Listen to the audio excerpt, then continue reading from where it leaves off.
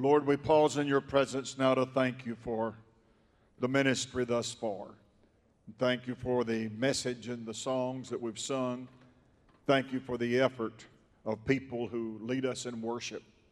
And we've come now to the solemnity of the moment that we open your word. We reverence your word. Your word is God-breathed and Spirit-inspired. Holy men of God spake as they were moved upon by the Holy Ghost. And I pray, God, this morning that for hungry hearts and hungry minds, that the word of the Lord would be food for their hungry souls. Those, O Lord, that need answers, O Lord, to questions that are existing in their life and heart, I pray, God, that they will find those answers in the word of God this morning. For those, O Lord, that just simply need to drink from the fountain and feel the presence that accompanies the word of the Lord when preached, will experience that this morning. Touch me, O God, that my mouth would speak the word of the Lord, that which we have discussed in secret, that you will reveal openly today, and help me to remember the things that you've said for this occasion. In Jesus' name I pray, amen and amen. And everybody said amen. Amen. Amen. I just kind of felt like praying a little bit there. That spirit of prayer sometimes comes upon me. You know there is a spirit of prayer. And you do know there's an anointing to pray. And it's wonderful, brother, when you get to that place, that praying in the Spirit and praying under the anointing and feel the freedom and the liberty to pray. That's a wonderful occasion when God does that for you. Sometimes praying is tough work. Sometimes praying is laborious. Sometimes praying is just plain hard to do. Amen. Sometimes when you pray, brother, it seems like the heavens are just open and you got your hands and your knees on the hands of the Father and you're just looking right into his face, and oh, the joy of that experience. Other times it seems like you're in a brass cubicle and just words bouncing right back in your face and it's tough. And sometimes you just say, well, I'll just try this another time. Yeah. Old timers used to have a slogan that they used. It was called praying through. Pray through. You ever heard that, Brother Ford?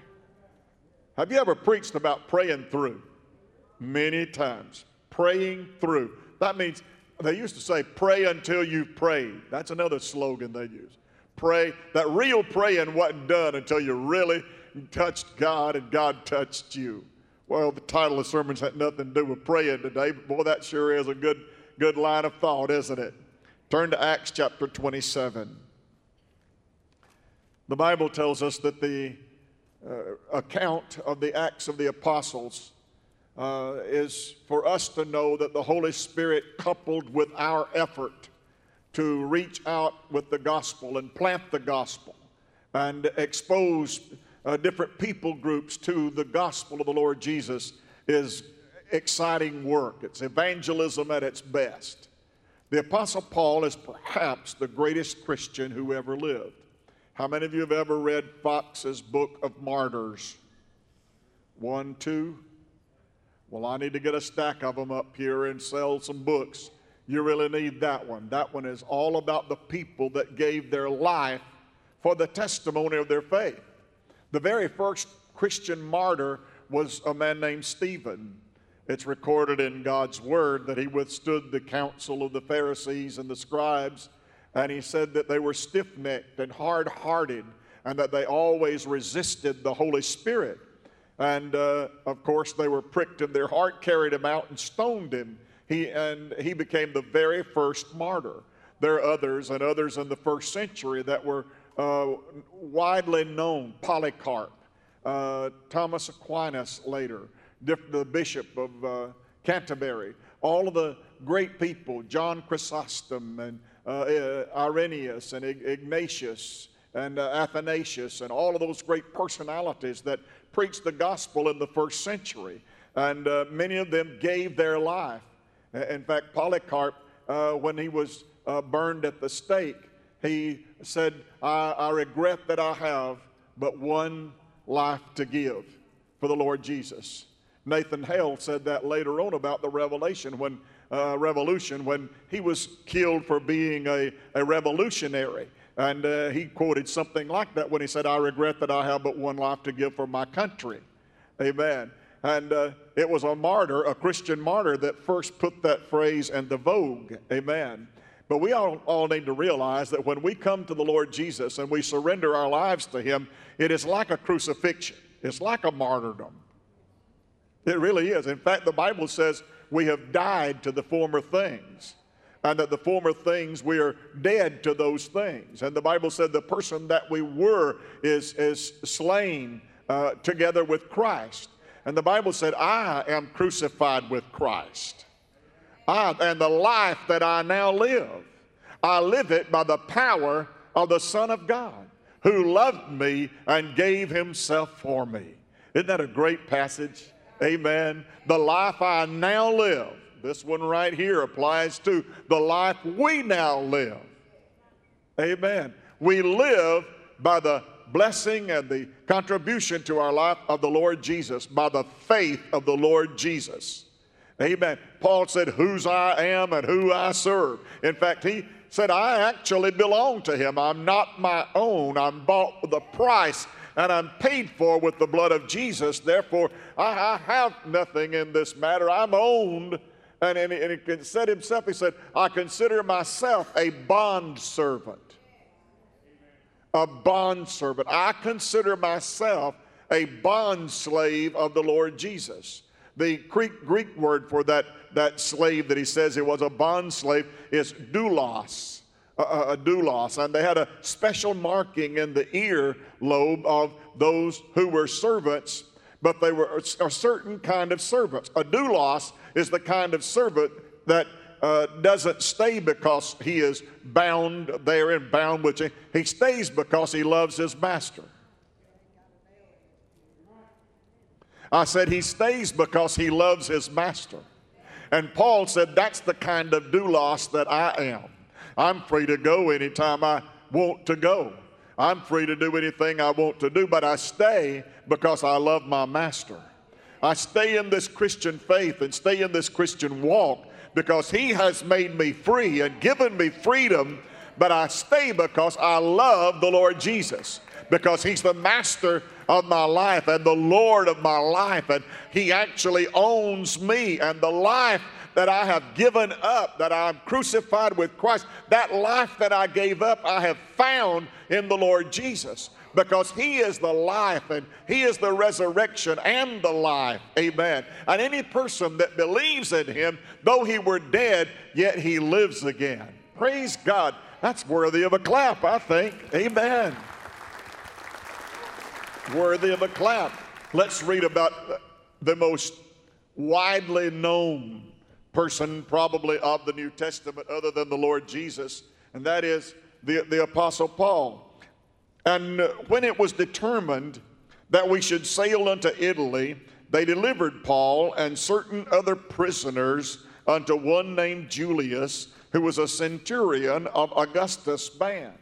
You see, the Apostle Paul had now identified himself as an apostle. An apostle is different from a disciple. A disciple is a follower of the Lord Jesus. An apostle means one who is sent. Apostle, that means one who is sent. When churches call themselves missionary, they put that in there based upon that scripture and what the apostles were called in the Acts of the Apostles. They all considered themselves sent. And in a nature, we are apostles today because the Lord hath sent us into the world to be examples, to be light and salt, and to bring Christian news to those who are lost and without the light. Amen. So Paul, as a leader of an apostolic group, now they're kind of broken into two parts. One part is the group back at Jerusalem, and they are more accustomed to Judaism, and their kind of Christianity is kind of blended together with some old things from Moses and some new things from Jesus, and try to blend that. And in certain instances, they tried to impose some of the restraints of Mosaic law upon people who are now Christians and have gathered together. Now, Gentiles really didn't have any problem with that. Gentiles were basically from a group that the Jews called barbarians and heathens. Yeah, when your mama called you a heathen when you misbehaved, that's what she had in mind. No order and no structure to you. You better pay attention to the rules, in other words. But the Jews looked down upon the Gentiles as being, well, nothing much more than just an animal. In fact, some of them used slurs against them and called them dogs. And it wouldn't even go through Samaria. In fact, they would go around it in a way to get up to the Tiberias region, northern Israel. They would go all the way out of their way and go around it rather than go through Jerusalem. But praise God, our Lord Jesus said, we must needs go through Jerusalem. Because he came into his own, and his own received him not. But as many as did receive him, they became sons of God through the power that was given to them in the Lord Jesus. So the Apostle Paul was on his way preaching, and he'd been arrested and had gotten in trouble in courts, and he finally made a statement. He appealed to Caesar, and he said on the basis that he was a Roman citizen.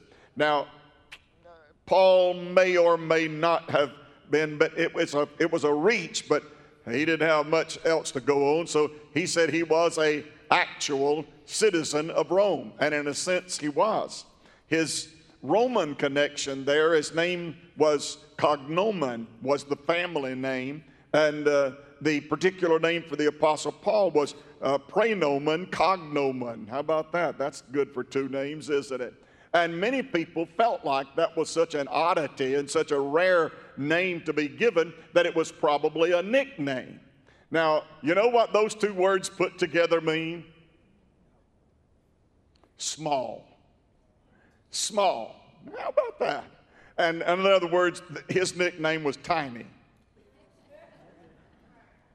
or Junior, or whatever they designated for people that were short, not as tall as others, small, not as big as the normal ones. And in fact, he was skinny and scrawny. And amen, for those of us who are increasingly become one of them, he was bald, very bald. And in Jewish society, that was a little bit of something to,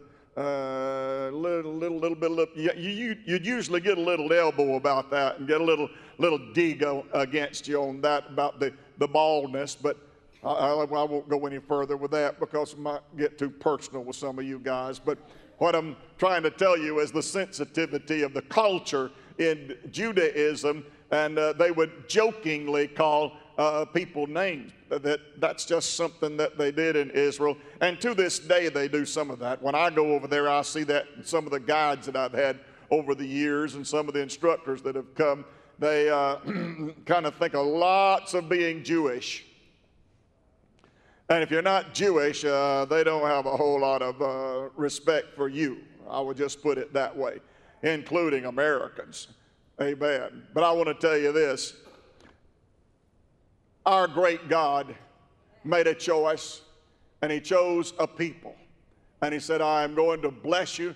And the Bible said, God said, whoever blesses you, I will bless. So I want to tell you, they may have had some cultural problems, but God said he was going to bless them. And if he's going to bless them, he said, I'll bless you if you'll bless them. Amen. So we do everything we can to support Israel and do the things that we can to help them. Amen. Even though they may not think that much of us. And it is ironic that their pilots teach our pilots. When we were over there, I think Don was with us one time when the jets came flying through that valley of Megiddo, where the Battle of Armageddon is going to be fought one of these days. And at one time, there was a jet that flew across there that just kind of disappeared. And we were standing in Megiddo on the city walls and looking out over the plain of Armageddon. And that plane, and it actually just flew down to a opening and just disappeared. there was a runway that ran underground. And you know who teaches our pilots how to get in those canyons and make those sure? The Israelis do. They are probably the best pilots in the world, are the Israelis. And they're proud of it. I remember when we ascended up the hill there at the Golan Heights, and we came to a pillbox, and they had machine guns that were in that pillbox. And the guide, Moiti Kamovich, said to me, he said, "Pastor," said, "this is the pillbox that me and my men took during the 6 Days War." I said, "Oh, really?" He said, "Yes, sir. We took this one right here." Amen. Made me wanting to say, well, I took a pillbox here. If I did, amen. You can't compete with that. That's fantastic, isn't it? But the fact remains that they have a attitude of looking down, and Paul was probably one of those that was in that case. But listen to his credentials.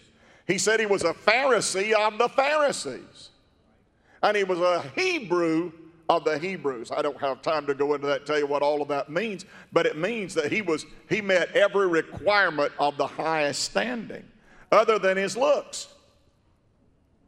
Other than his looks, man, he was a fantastic person with great credentials. He had studied under one of the greatest doctors of law that had ever existed, in that Dr. Gamaliel.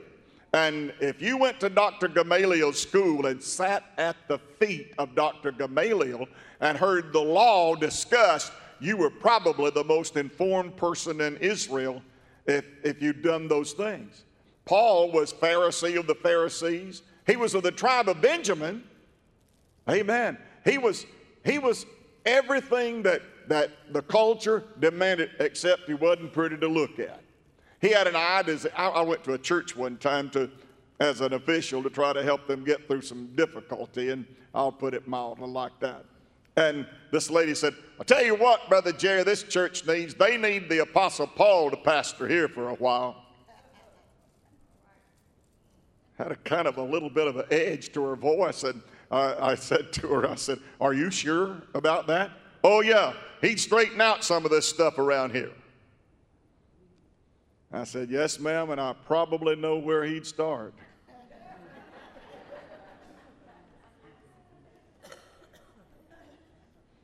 That just slipped out. I'm sorry.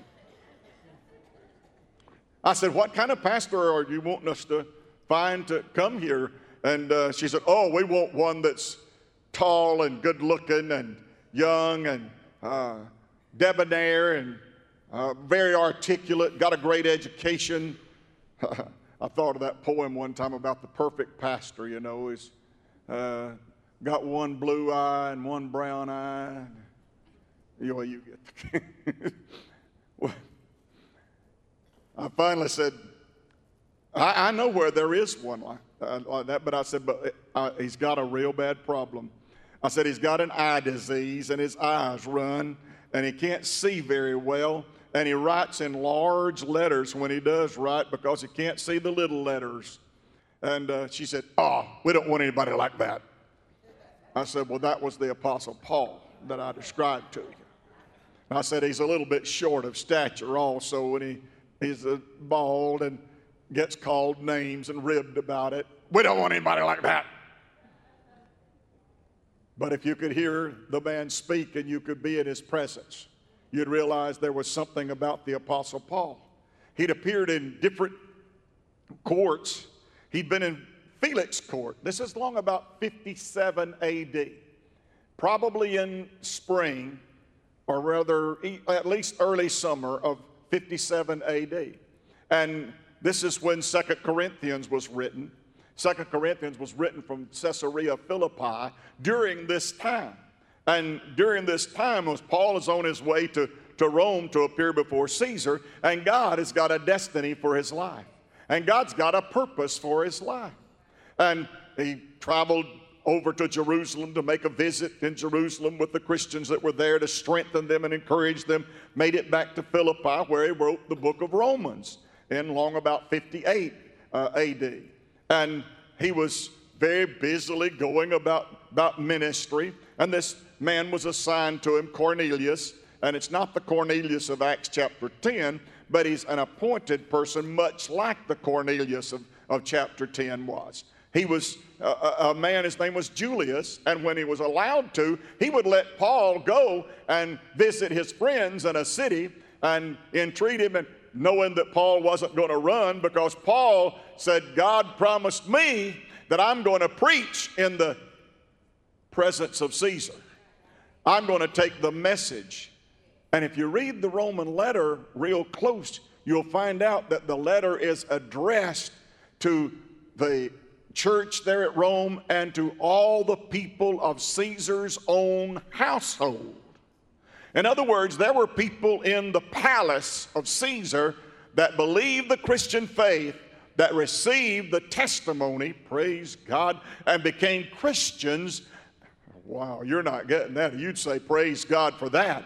You mean God can even invade the territory of the people who hate the gospel message and hate the preaching of the cross, and people getting saved right there in the palace of Caesar himself?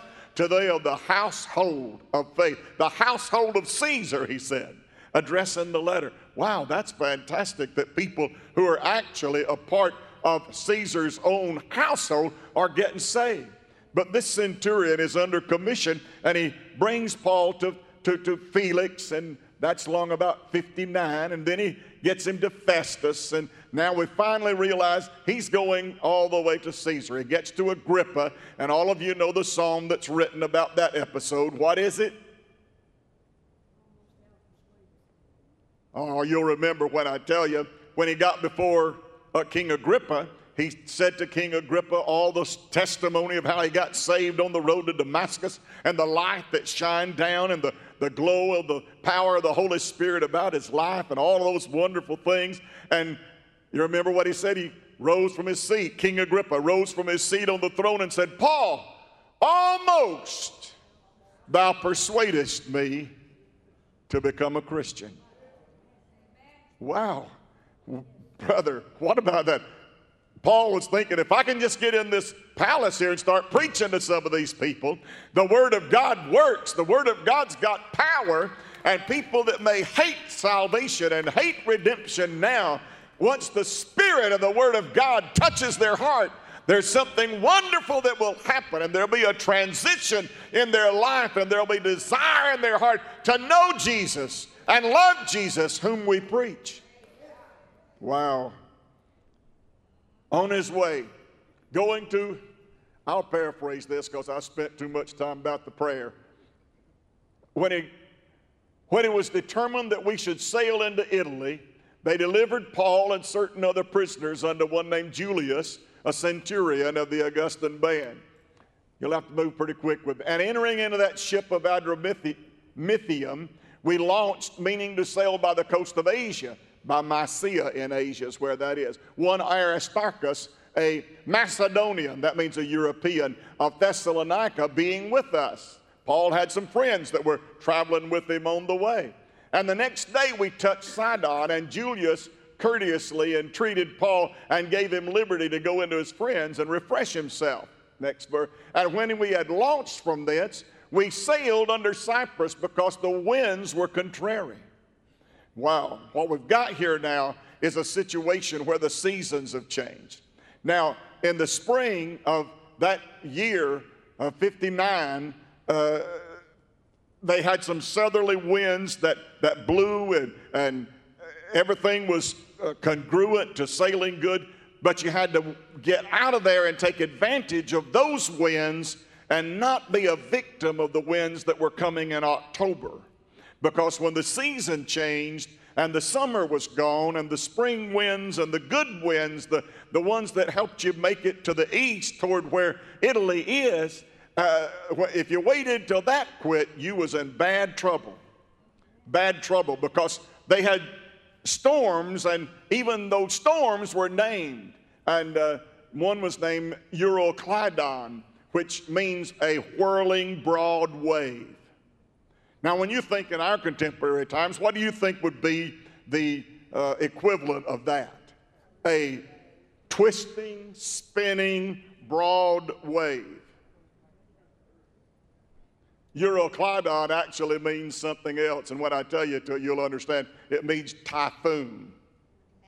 So wow, we've got a big whirling storm out here in the middle of the Mediterranean, and we've got this centurion that's got a prisoner that he's trying to get to Rome because he's wanting to make sure he gets his commission and his order right. And Paul is saying, well, I'm not really worried about getting to Rome because God promised me I'm going. Now, I don't know what he's talked to you about. You've got to obey Caesar. And Caesar commissioned you, and Caesar told you that you make it to Rome and you bring me with you. So you can worry about that if you want to. I don't worry about it because God told me that I'm going to go and I'm going to preach to Caesar. I'm going my way to Rome, and there's nothing going to prevent that because God made me a promise. Anybody in this house been committed to the promise God gave you? I said, is there anybody in this house that's been committed to the promise God gave you? That God told you it's going to be thus and so, and you stopped worrying about it because you knew God will make it happen. Somebody say that with me. God will make it happen. One more time. God will make it happen. You ever known of a time when God made it happen? When God had a bigger scheme and God had a bigger idea, and somehow you got kind of tangled up in the small idea and the small thing and couldn't get to the big thing. You remember my bicycle story? No? Lord, I need to print that thing out. We're going to have to hand it out. Amen. Short rendition, cliff note on it. I was asking God to give me some handlebar grips to put on my old wore-out bicycle. And my dad said no, and I got mad and pouted because he said no. Why am I not good enough to get a 75-cent handlebar grips? That's in 1954. And my daddy said, no, go put that up. All the way home, I sniffed and snubbed and pouted because he wouldn't buy me something as little and insignificant and simple. I mean, it was an old bicycle I dragged out from under Sister Casey's floor. They discarded it and threw it away. And I drug it out and got the oil can and tightened the spokes up a little bit on it and got some air in some old tires and got it to where I could ride the stupid thing. Surely you can get me some handlebar grips. But no, you can't have that. And I'm sitting over there all mad at the world, you know. And so when we get back, I'm 6 years old. All right. I go down to my digging place where I dug and put my cars and my road graders and that kind of stuff, made them out of rocks and pieces of wood I found.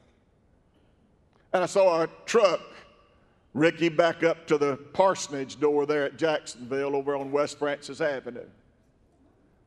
And I laid my mama used to call them my play purdies. Play purdies. I laid them down, and I went up there to see what that truck was doing up there at that parsonage. And when I got up there was a bicycle sitting in the middle of the living room floor. And my dad said to me, he said, son, I couldn't buy you handlebar grips because I was buying you a bicycle.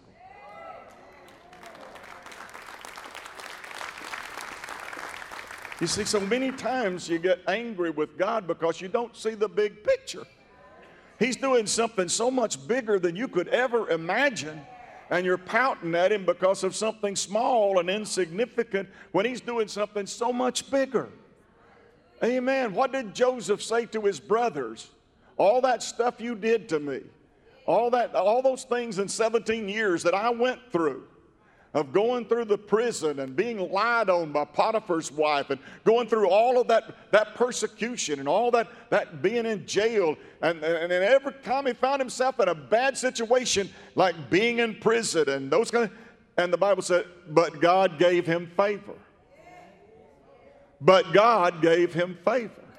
He was in prison, he had favor with the other prisoners. He was in prison, he had favor with the guards.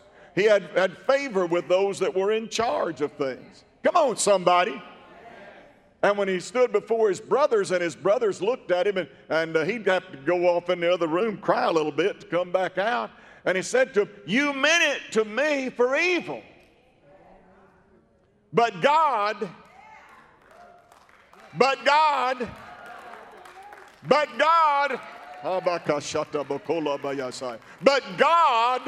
meant it for good.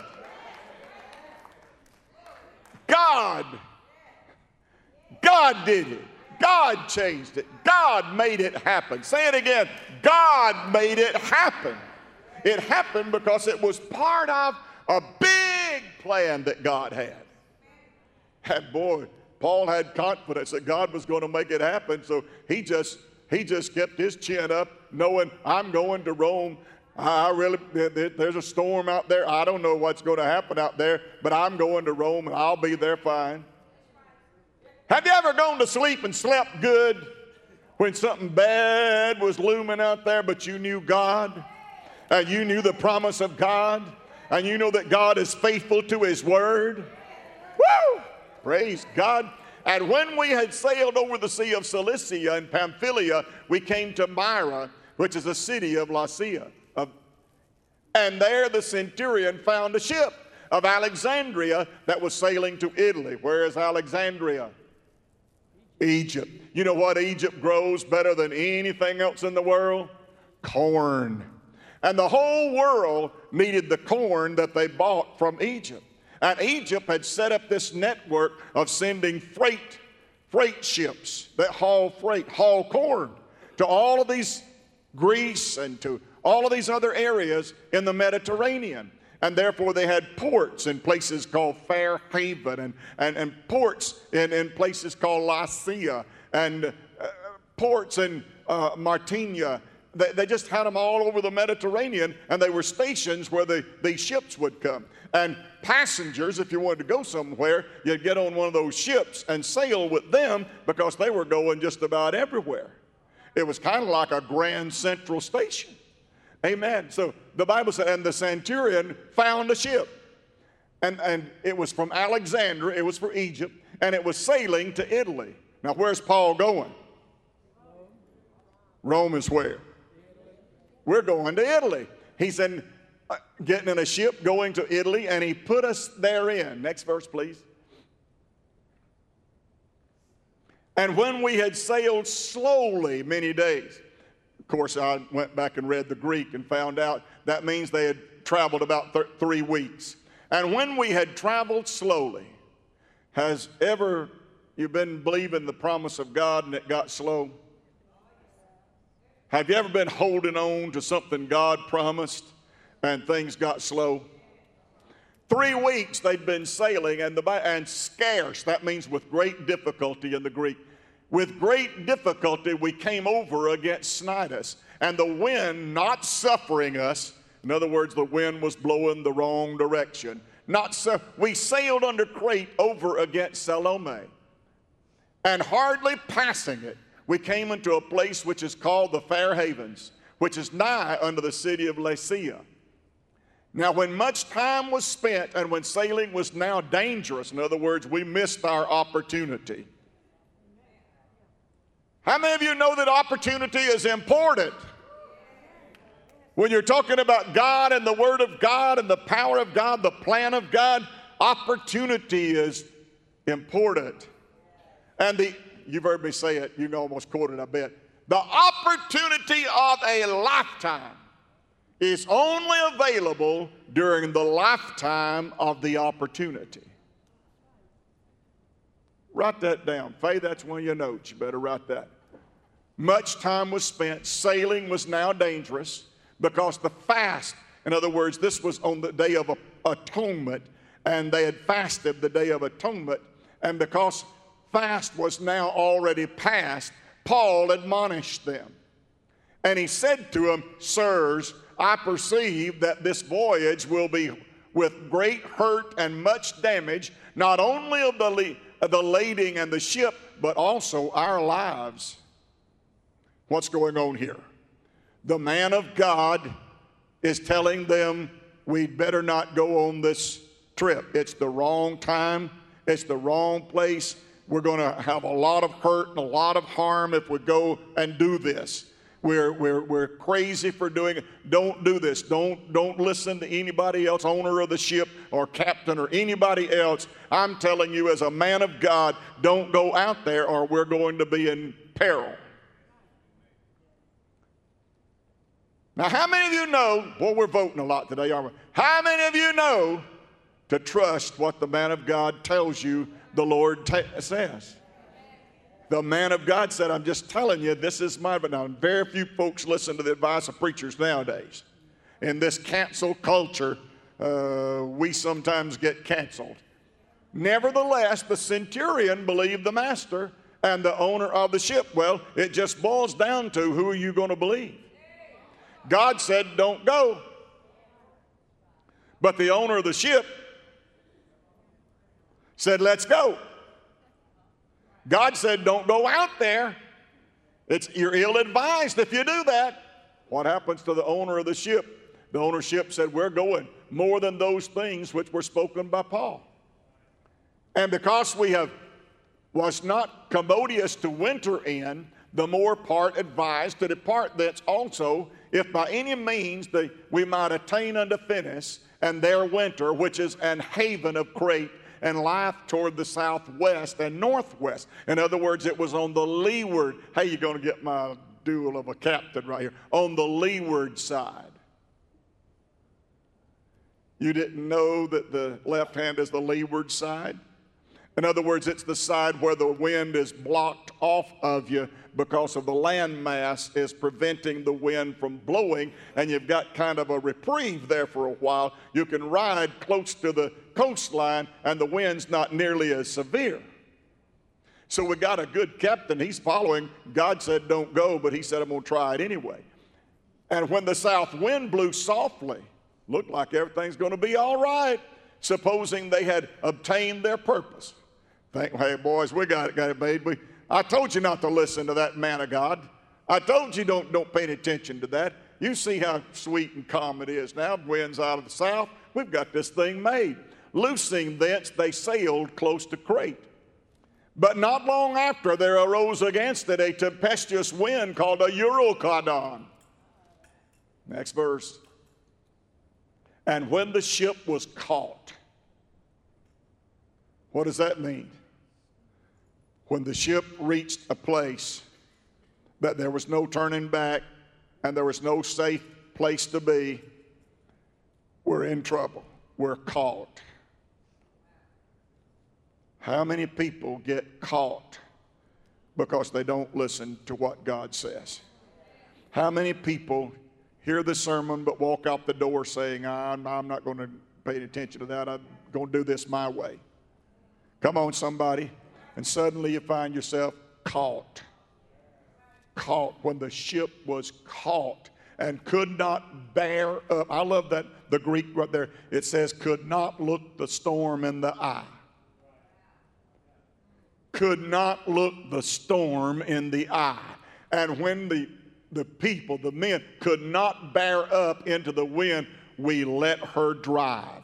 In other words, they loosed the ropes of the moorings and let the ship they took the rudder of the ship and they pulled the rudder up and took the ropes and lashed it to the boat and took the rudder up, and just whichever way the wind was blowing, it carried them. How many people do you know that live their lives like that? Whichever way the wind is blowing.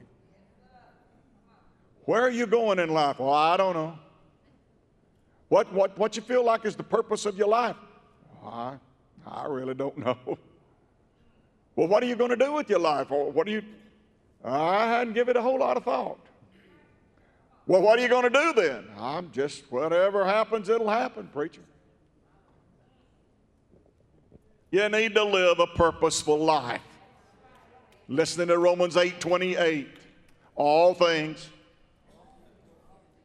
say it with me, all things work together for good to them that love the Lord, who are the called according to his purpose. You mean God wants us to live like we've got a purpose? Yeah.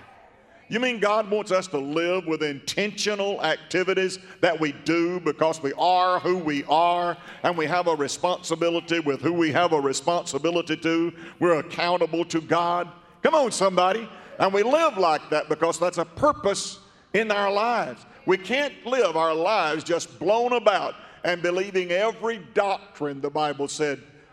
You've read that? That every doctrine that's blown by the wind.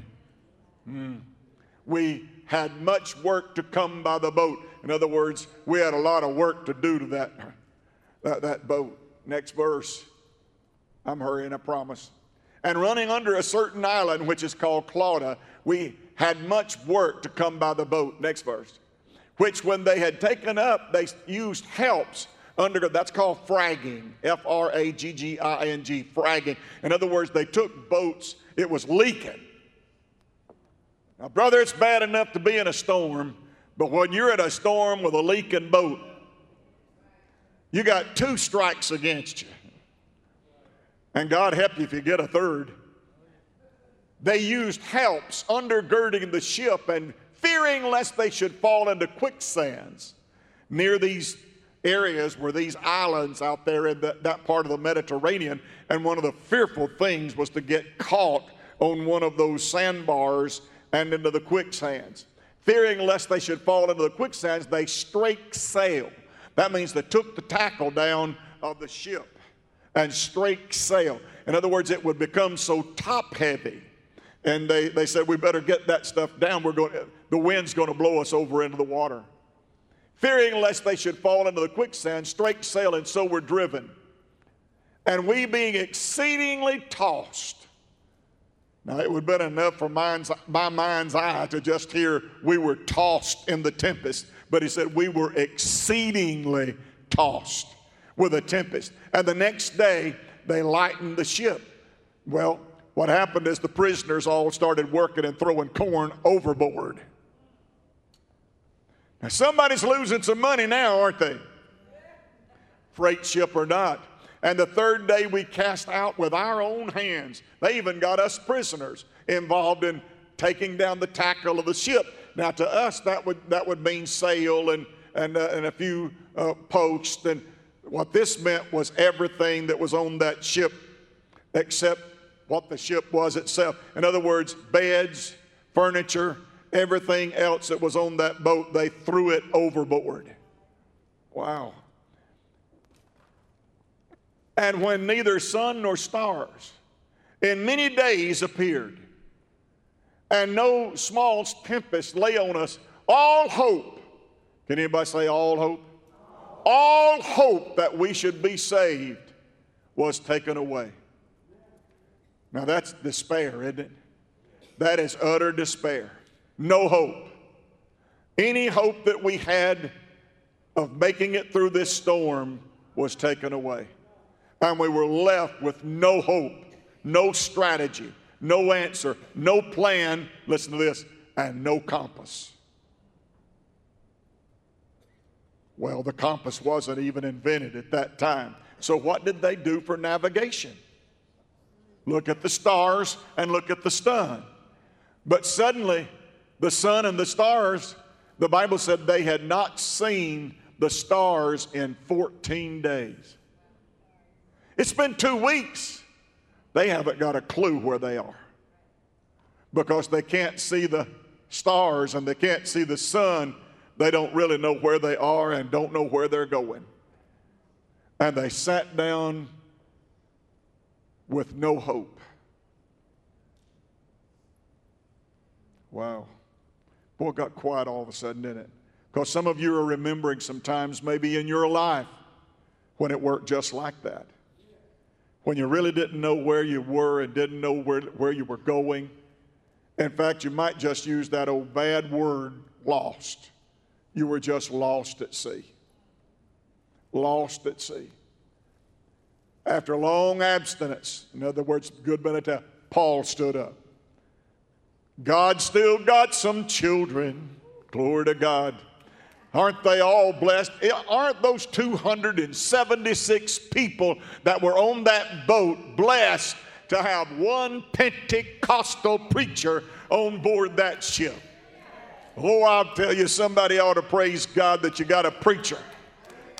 Amen. You got a preacher that'll tell you where you are when you don't know where you are.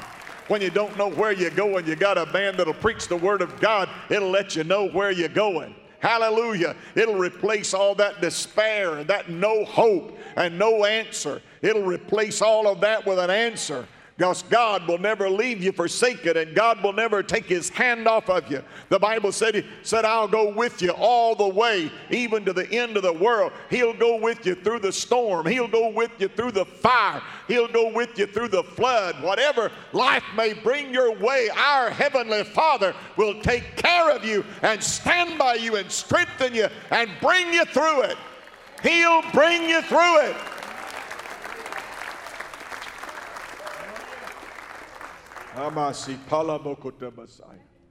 After long abstinence, Paul stood forth and he said, sirs, you should have listened to me. You should have listened to me. You should have listened to me and not loosed from Crete and have gained this harm and loss. And now I exhort you. Let me preach a sermon to you, he said. Let me get my exhorter's credential out. And let me preach. Now I exhort you to be of good cheer. Are you kidding me, preacher? You gotta be kidding me. Be of good cheer. Have you been asleep? Do you not know where we are and what we're going through? Sit down here if you've got a couple of hours. I'd love to tell you what I've been going through. What I've been up against, what I've had, the way people have treated me, the way they've talked about me, the way they've put these chains on me, had me in bondage and taken me to Rome now, and I don't know what's going to happen. It's about as bad as it can be. Paul said, let me exhort. Let me preach a little bit. First thing, take that old frown off of your face. First thing, put a smile on your face.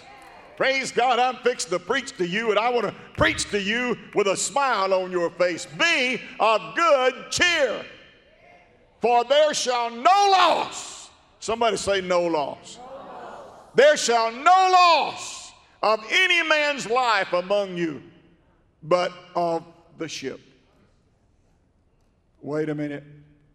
You're telling me the one thing I'm hanging on to and clinging to is going to be burst upon the shoreline and the rocks are going to tear it up and I won't have my safety net anymore?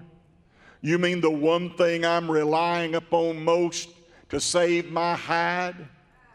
The one thing I'm depending on most to guarantee that I'll make it? You're telling me that's going to be destroyed, but I'm going to be all right? How in the world could I be all right? In the middle of a hurricane and about to go shipwreck, and you're telling me not just a few of us, but the whole 276 of us are going to be all right. Sometimes those Pentecostal preachers sound pretty crazy, don't they? Sometimes you kind of turn your nose up and say, oh, Lord, what in the world's wrong with our preacher? The preacher said, everything's going to be all right because, let's read it together. For there stood by me this night the angel of God, whose I am and who I serve.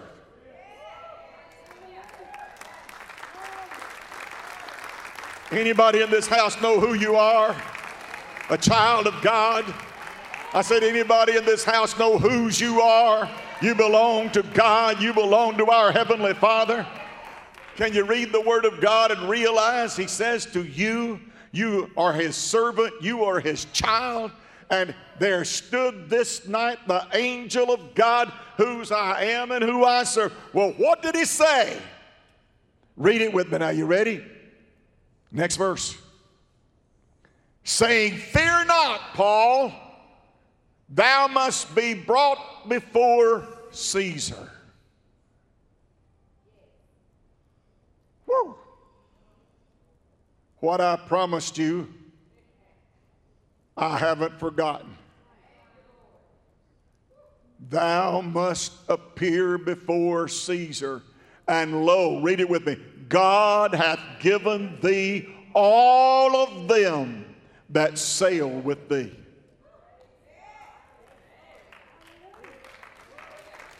Not only are you going to be all right, not only are you going to fulfill the promise God made you, not only are you going to realize the faithfulness of God, but all of these guys that are with you. Now, I would love to know the rest of the story, as Paul Harvey says, about those 276. I kind of imagine that once they got off of that boat and got back in culture and got back in their family and got back in their hometown, I'd say every time you met one of them, and say, let me tell you a story about what something God did for me. I'd say every one of them became evangelists. I'd say every one of them became a preacher. I'd say every one of them started telling somebody, let me tell you where I was and what was going on when God found me. Let me tell you what happened in my life when God came along and delivered me from the violence of the storm. Let me tell you when it looked like that all hope was lost, and when it looked like that I didn't have hope and I didn't have a chance. God sent his angel and told me that everything's going to be all right. And not just me, but all of those guys that traveled with me. Hallelujah. Wherefore, sirs, be of good cheer. Why should we be of good cheer then, Paul? For I believe God. Would you say that again with me? For I believe God.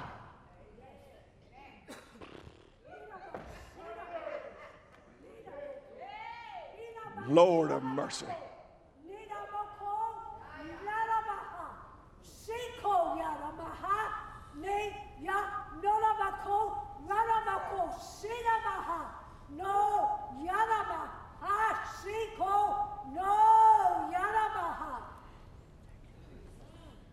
And I will stand with you, and I will strengthen you. With my right hand I will uphold you. I will never leave you, as I have promised. You are my choice possession, and you are the people of my hand. And I have redeemed you, and I have set you apart as a chosen generation and a royal priesthood. Fear not the storms, and fear not the battles, and fear not the danger, for I, the Lord, am with you. Cast all of your care upon me, because I, your God, care for you. Would you give him a hand clap of praise and thank him this morning for his marvelous presence among us? Come on, Olivia. Wherefore, I'm glad that wherefore is there. Wherefore, be of good cheer, for I believe God, that it shall be even as it was told unto me. What the angel said, it's true, and I believe it. Next verse, howbeit we must be cast upon a certain island. A certain island. Well, you've given us names, and you've given us nautical points, and you've given us port names and city names and provincial names and personalities, and then you just say a certain island. A no-name island. One that's just there, just out in the middle of the Mediterranean. How did that thing get to be there? Just a certain island. It's not even given a nautical name. We don't even have any kind of latitude, longitude. We have no idea where this thing is, just a certain island. On that day when the Lord used his finger to mark the boundaries of the water and the land. He found a little spot out in the middle of the Mediterranean Sea. And he circled that little spot and said, I believe we'll put an island right there. Because about 6,000 years from now, one of my servants is going to be sailing. And the storm is going to be raging. And their ship's going to fall apart. So I'm going to need this little island right out here to take care of that situation when it comes. Lord, there ought to be somebody in the aisle. Glory to God. You mean before time really was, God knew was going to need an island out there in the middle of that Mediterranean? You mean when he was shaping and forming the earth and putting everything in its boundaries and putting everywhere according to his will, he put a little speck out there in the middle of the Mediterranean and said, here's a place where a miracle's going to take place. Right here's where a need's going to be supplied. Right here's where I'm going to keep my promise and I'm going to prove my faithfulness because I'm going to need this little island. There's about 276 fellows that's going to shipwreck on this thing. Glory to God. Not a one of them is going to be lost because I promised Paul he'd preach in Rome. And what I promise, I always keep. And he's going to be in presence of Julius Caesar. And he's going to tell him, this is the gospel. This is the news about the saving grace of the Lord Jesus. And he's appointed me, his minister, to come and tell you about it. Glory to God. If you've got a purpose in your life, if you've got a life that you're living according to the Word of God, I want to tell you the Lord's already taken care of your future. He's already taken care of your needs. Steve, he knows what you need next week. He knows what Jeff Wilson needs today. He knows what Daphne needs today. He knows what folks that are in their storm right now. And they may have reached that place of almost total despair. But God specializes in things that are thought impossible. When folks would sit back and say, it's impossible, it's too late, there's no need to try, there's no use to go on. God specializes in those kind of situations. He'll do for you what no other power can do. I said he'll do for you what no other power can do. Praise our God, blessed be his name. Pastor, what happened? Let's read it and we'll be way through. One more verse. But when the 14th night was come, 14 days with no moon, no stars, no sky, no sun, just darkness. Boy, wouldn't that be something to go through 14 days of darkness? I love it when the sun comes up, don't you, brother? 14 nights. And as we were driven up and down in Adria, we were just kind of drifting along. About midnight. Have you ever looked in the Bible at how many things have happened at midnight? At midnight, Paul and Silas sang praises unto God. Oh, you don't get me going on midnight. But when about midnight, the shipmen deemed that they drew near to some country.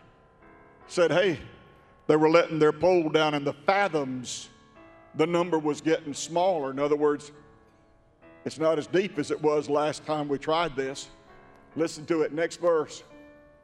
Found it and sounded and found it 20 fathoms. And when they'd go a little further, they sounded it and found it 15 fathoms. What's going on, preacher? It's getting more shallow. We must be coming up on some land. We thought we would never see land again. We thought we'd go down to a watery grave. And fearing lest we should have fallen upon rocks, they cast 4 anchors out of the stern and wished for the day. They threw the anchors out and said, buddy, I sure wish that sun would come up. Let's go. And as the shipmen were about to flee out of the ship, they were about to jump out in the sea. Listen to this. I've pastored some folks like that. Have to grab them by the belt buckle to hold on to them. Hey, stay on board. As the shipmen were about to flee out of the ship, when they had let down the boat into the sea, under cover, as though it says color, but it's actually cover, as though they would have cast anchors. In other words, they were sneaking out. Don't you ever sneak out on the promise of God. Don't you ever find you a place to slip out somewhere. Come on, somebody. You ever seen anybody slip out incognito? Come on. Paul said to the centurion and to the soldiers, hey, except these abide in the ship, we're not going to make it. You better get these boys out of that lifeboat and get them back on this ship, because we're going to be saved if we all stay on board. We can't jump ship. Boy, I'm preaching a whole lot better than y'all are shouting. And then the soldiers cut off the ropes of the boat and let her fall off. And while the day was coming on, hey, sun's coming up. While the day was coming on, Paul besought them all to eat something, guys. This is the day. This is the 14th day. I need to preach on 14th day. The 14th day that you've tarried and continued fasting and taken nothing. One more. Wherefore I pray you to take some meat. Eat you some victuals, boys, for this is for your health. For there shall not a hair. Where's my not a hair partner? There she is, sitting right over there. Not a hair. I preached a sermon one time where not a hair on your head will be seen, not a hair would fall. Here's another not a hair. Wherefore I pray you to take some meat this day. There shall not a hair fall from the head of any of you. You know why I think Paul particularly enjoyed that? You know why? Because he didn't have any hair. And he said, all you folks that have got hair, you need to rejoice and praise God, because not a hair is going to be lost. Not a hair off of any head of any of you. Next one, please. Wherefore I pray you, when he had thus spoken, he took bread, gave thanks to God, and when he had broken it, he began to eat. Then were all of them of good cheer, and they also took some meat. Well, praise God, when I eat, I laugh too, don't you?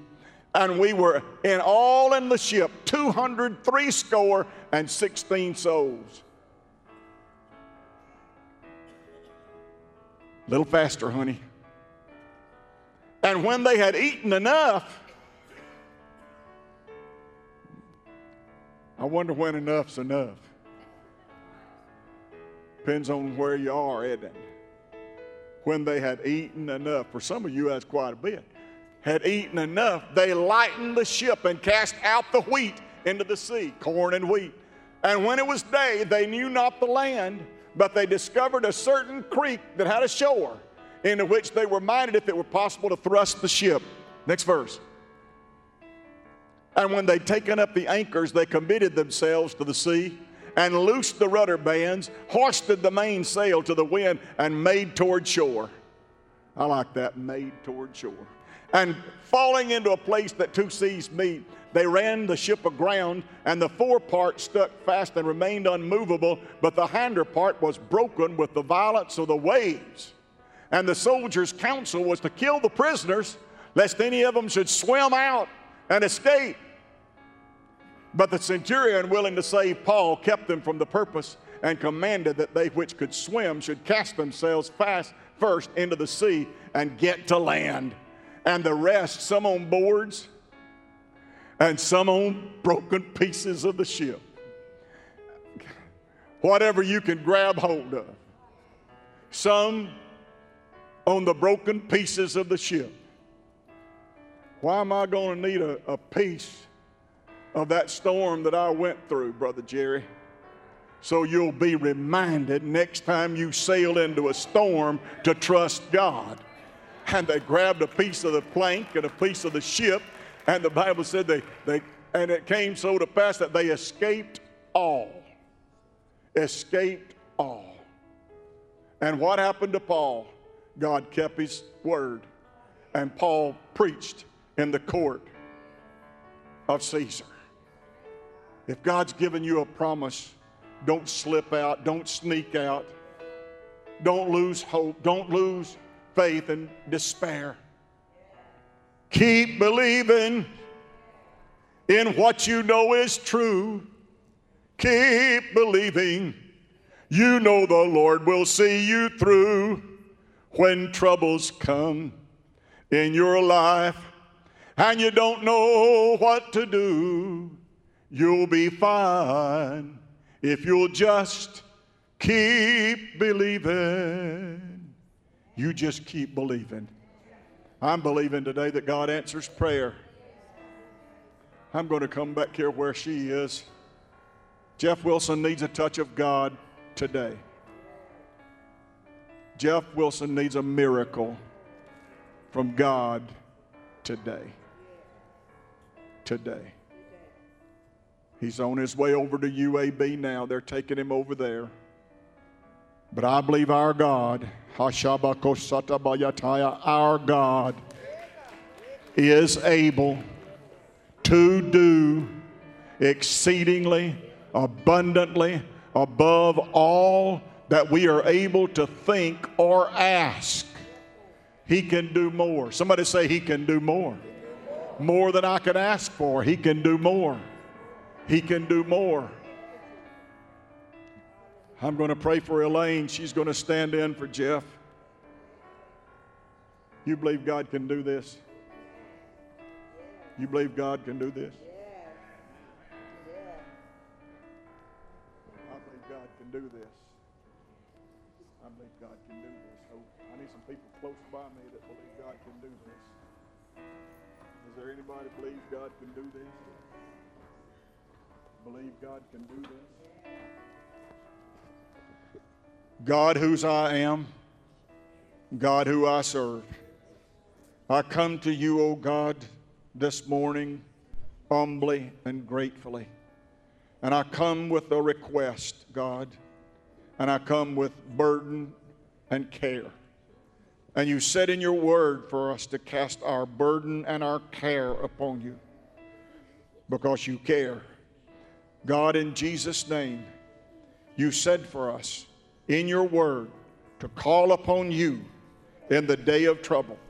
And you said, I will deliver thee and thou shalt glorify me. Your word said, these signs shall follow them that believe. They shall lay their hands upon the sick and they shall recover. Your word says, anointing them with oil in the name of the Lord. God, in obedience to your word right now, I've preached today that you are true to your word. I've preached today that you're faithful. I've preached today that we can trust you. God, Jeff needs a miracle today. And I ask you, God, to stretch forth your hand to him. God, move, O Lord. Touch him. I rebuke that spirit of infirmity that has come against him. And I rebuke that cancer that has come against him. And I know, oh God, your word said that I couldn't ask or pray for anything but what you could do so much more. And Lord, I ask you to go right now to where he is. And I ask you to stretch forth your mighty hand. You said with an outstretched arm and a mighty hand you delivered. God, would you let that mighty hand of deliverance today touch Jeff Wilson. He loves you, God. He's trusting you. We're believing you. God, do what you do for your people. You said, I am the Lord that healeth thee.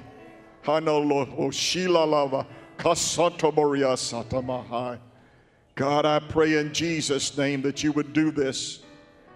In Jesus' name. That name that above all others. You said in John's gospel, if I ask anything in your name, you said, I will do it. God, do this for your people. Do it for Daphne and do it for Jeff, God. We pray in that name of Jesus. Amen and amen and amen. Praise your name, Jesus.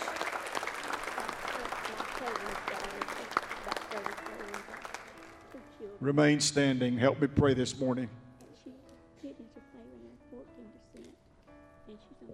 God, I come to you right now. This mother has a daughter that needs a touch of God. And I know that your power is sufficient. I feel your power. I feel your presence. I know of your nearness. And I know of your abiding presence and faithfulness. And Lord, our request is that you touch kidneys that won't function and kidneys that won't work. God, I pray that you touch that need, and God, minister to that need. Let your power, your healing power, the healing virtue of the Lord Jesus flow into her body right now, Father, in that powerful and strong and mighty name of Jesus. Amen and amen and amen. Thank you, God. Thank you, God. Thank you, God. Thank you, God. Lord, I thank you so much for what you've done for my wonderful brother. I thank you for the way you've touched him, God, and blessed him and helped him, spared him, oh Lord Jesus. I thank you for him, and I ask you to keep your hand upon him, God, and help him to continue gaining strength and recover. In the strong name of Jesus, I pray. Amen and amen and amen and amen. Don, would you come down here and let's pray for Roger? Roger is another who needs a miracle.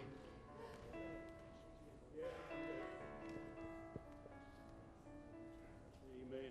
Not just Roger. Gail needs a miracle too. Yes, she does. They're both very, very sick people. Right. They really need the hand of God. Yes. Father, in Jesus' name, I lay my hands upon God, this morning, Don Maddox God, I and pray, standing Lord, in for Roger Borders. God, Roger has loved you and served you for many years. He's used his talents here in this church to be a blessing. Today he's lying in a bed, incapacitated, Lord, I just ask unable to move. But God, I know that your power, your grace, your strength is able, Lord, to touch him, minister to him. Let great grace, O Lord, flow into his body and touch him and heal him by your wonderful, wonderful Holy Spirit. May the Holy Spirit of God, the power of the living God, flow into his body and heal him, God. I rebuke that illness and I rebuke that sickness. I rebuke that neuropathy and I rebuke those autoimmune diseases. God, in Jesus' name, give him deliverance and healing through the power of our omnipotent God. Amen and amen and amen and amen. And everybody in this house gave praise and glory to God. Praise and glory to God. Praise and glory to God. Praise and glory to God. Praise and glory to God. Praise and glory unto God. Can I pray for you for Marie Moats?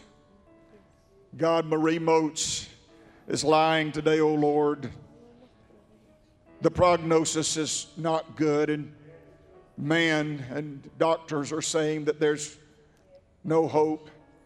But we know, God, that you are a God who heals. Eric is holding on to your promise, God, and he's believing that you will heal his mother. And I just pray, God, in Jesus' name, that you will let the grace of God and the power of the Holy Spirit touch Marie's body. God, that brain tumor that has brought her, oh Lord, so much difficulty and harm and threatens to take her life. God, I pray in Jesus' name that you would rebuke that spirit of sickness and that spirit of infirmity.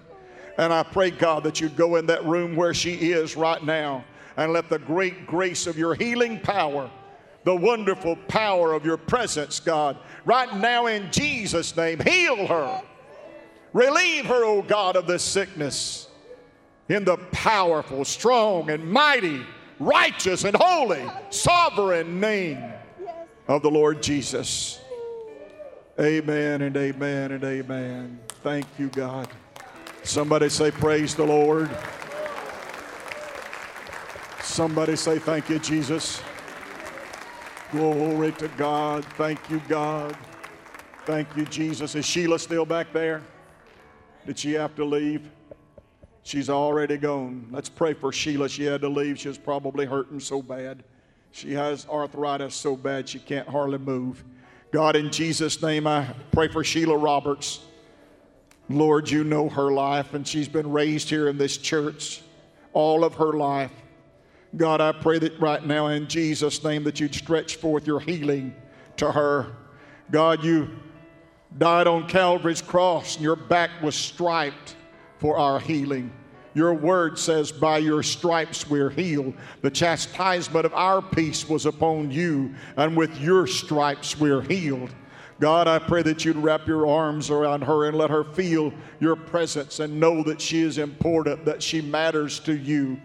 Oh God, the devil has really beat her up emotionally and physically as well. And I just pray, God, that you would give her a deliverance right now, and that she would recover her normal health, and that she would be a recuperative person, that she'd receive that healing and that strength that comes through your touch. In Jesus' name. In Jesus' name. Anybody in this house need a touch of God? Stretch your hands right this direction. Not that there's anything in me whatsoever except God. God, we preached this morning that you made it happen. There are some people that are under the sound of my voice that are in this room that have been going through storms. You told me they would be here. You told me there would be people that would be here. When I wrote that note on my notes that said, no hope and despair, they lost all hope. Lord, you told me there'd be some people in the service this morning that have lost all hope. And God, I'm standing here in this altar area, and I'm praying for them right now, God, that they would get a grip on their faith and hang on to God. Don't doubt the promise of God, but be of good cheer, as Paul said. Don't let that despair and that no hope attitude ruin your life. But in Jesus' name, take hold of the Word of God in one hand and take hold of the hand of our Heavenly Father in the other, and believe Him for a miracle, for a touch of God for your life. There are folks sitting here, Lord, that think that there's no reason to go on, that all is lost and there's no hope. God, in Jesus' name, help them to get that out of their mind and know that with God all things are possible. Know that with God all things are possible. Oh, I thank you, God, for the promise that you gave us, that you'd never leave us, you'd never forsake us. You would always finish the work that you started in us. Lord, you can make it happen today for people in this service. May this day, right now, or this hour, that they would come to the place in their walk with you, God, that they would say, no matter what, I'm going to trust in God. No matter what, I'm going to believe His Word. No matter what, I'm going to be saved by His shed blood. No matter what, I'm going to walk in His path. And no matter what, I'm going to declare His name, and goodness and mercy will follow me all the days of my life, and I'll dwell in the house of the Lord forever. Bless your name, Jesus. Could you, for about 30 seconds, give God the best praise you've got? Come on, make these rafters in this building vibrate with our praise. Oh, yes, mighty God, we praise you. We glorify you. We magnify you. We give you honor and glory in this house. Let all the earth praise Him. Let everything that hath breath praise ye the Lord. Lift your voice, O ye His people, and clap your hands, O ye His saints, and rejoice in the Lord, the God of our salvation. For He hath done great things, and He hath done mighty things. He is the God of all the universe. He is the God of your life. He's the God of your marriage. He's the God of your business. He's the God of your children. He's the God of your health. In Jesus' name, let God be God. Hallelujah. Hallelujah. Bless your name, Lord. Praise the name of Jesus. Praise the name of Jesus. May the blood of Jesus, the grace of Calvary, all is in God's word, every promise be yours in Jesus' name. Bless your people, Lord, as we depart from this place of worship. And may we live this week, O Lord, under the auspices of the Spirit's direction and His great care. That's our prayer in departing. In Jesus' name, amen and amen. God bless you. Shake hands and be friendly. Be friendly whether you shake hands or not. God bless you. Thank you for being in God's house today. What am I